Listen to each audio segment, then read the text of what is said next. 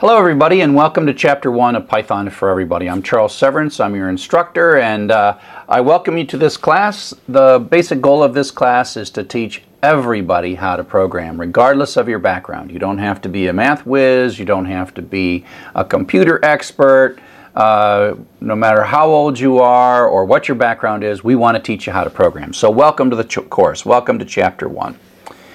So, the first thing to understand is that the purpose to learn to program is because computers want to do things for us. They are built and created and designed, and their hardware is set up so that they basically ask us, what do you want to do next? If you grab your phone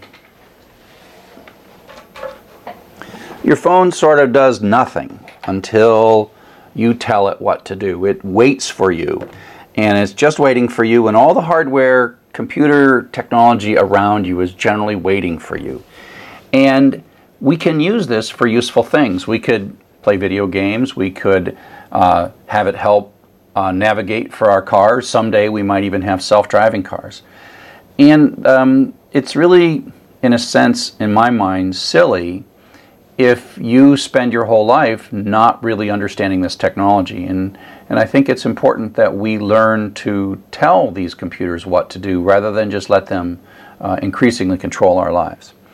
And so, as we'll see, computers aren't very smart on their own. We humans are the ones that imbue them with knowledge, but we need to learn to speak their language. It is much easier for us to learn to speak their language than it is for them to learn to speak our language. Although, with these cell phones, we're starting to see little bits where they can begin to understand, but you would be amazed at the 40 or 50 years that it has taken us to understand how to build programs to begin to understand. So I'm bringing you into something where you are going to learn the ways of programming and the ways of the computer, because it's easier to teach you how to program than it is to teach this how to work in your world, even though ultimately the goal is to get this to do work for you. So part of what I'm trying to do is move you from a user perspective where you just look at the computer as something that someone else has constructed and you are the user of, to the point where you construct new things. Now the first kinds of things that you're going to construct are actually things to solve your own problems. And it's very popular now to work on data, and Python is an excellent programming language for data mining and data analysis, and that's a lot of what we're going to do in this course, although really it's a gateway to all kinds of things like, artificial intelligence or gaming or navigation or mobile applications or entertainment, all kinds of things. But first we have to learn to program. We have to move from using the computer as a tool to using the tools within the computer that allow us to change how the computer sees the world. So there's a couple of reasons that you might want to be a programmer. Some of you are looking to improve your career, to be paid to work on programming. I've been a paid programmer most of my life, and I like it. It's a good job. You don't have to stand in the mud. You don't have to lift things. You have to use your brain. And I'll just say that it has been nice for my career to not be exposed to the elements, but to be able to work often wherever I want. But that's actually our secondary goal. Our first goal is to get you to write programs that solve problems that you have to solve. Maybe you have a job as an accountant or a lawyer or something else, and maybe you run across some data. Maybe there's some system that logs your time and it's not quite giving the report that you want to give. And so you say, could I just grab the log data myself and write a program to do some analysis to say, oh, what's the average this versus that, or the average of some other thing, right? And so that's the basic idea, that you'll initially use computers to serve your own ends. That makes it a lot easier to write programs because you don't have to worry about, a million users using your software. If it works for you, then we're happy. And so it takes a little more training to write software for other people or for thousands and thousands of other people. And so part of what I want to do is I want to change your perspective. You look at this from the outside and you see it from the outside and you click on things. I want to turn this around, and I want you to be the person inside this looking out at the world. And as a programmer, we are making things inside these computers for the world. And so we want to pull you into being part of this. We want you inside this, or thinking inside this. And what you learn is that if you're inside this computer and you are taking your instructions to build programs to be used by the human, almost dropped that, the human outside the computer, you have things that you need to take advantage of. There's things like the central processing unit, the memory of this system, the network connection of this system, the disk drive or permanent storage on this system.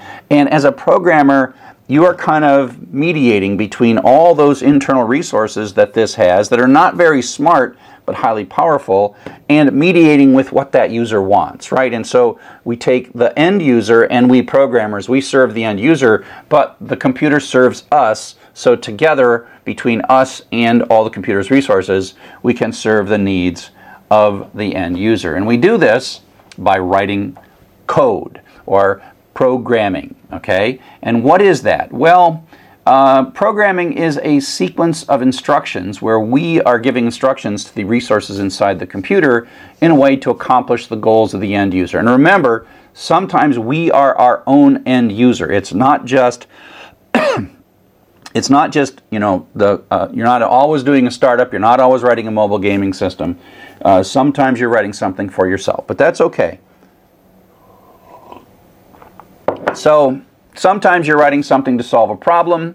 You're like crafting, you're doing something that you could do by hand or manually, and you're making some clever little 25 or 100 line program, and you're putting that in. Other times, like when I work on the open source learning management system Sakai, it is my creativity. I've got an idea and I want to share it with 1 million users, and so I write my code for an external audience. And so code is that sequence of instructions that the computer itself doesn't know how to hand a roster out, but I can write code that will hand a roster out by looking at the data that's inside this computer, inside this application. And so if you think about programs, we have programs for computers and programs for humans.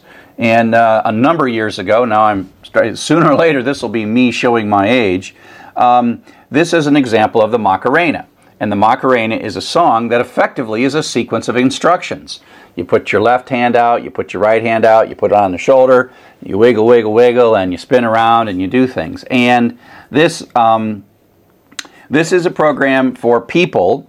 And so I want you to take a quick look at this and see if you can find anything wrong with this particular program. So look really closely.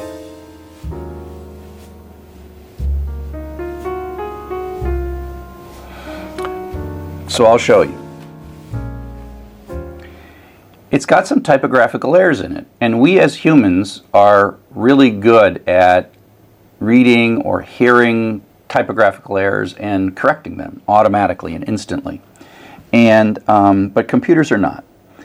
Computers are extremely literal. If it saw this ham instead of hand, it would think, what's a ham? And why am I going to hit someone in the back of the head with a ham? And why would I take my left hand and hit somebody? These are all bad things. But the computer is going to take us very literally. And so we have to be really precise. And the computer just doesn't know the difference between what we mean and what we say.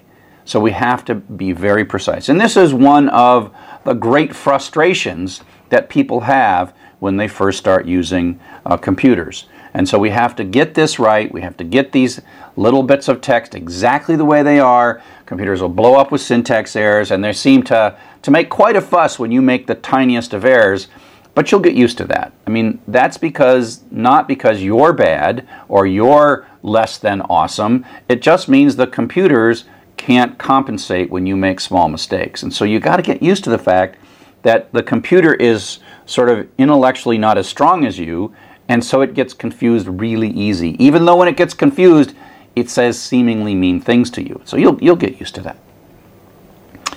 Okay, so the first thing I want to do is I want to throw up some text, and I want you to, while this text is up, I want you to count the number of each word in this text and tell me what the most common word is in this text. Okay, so here we go.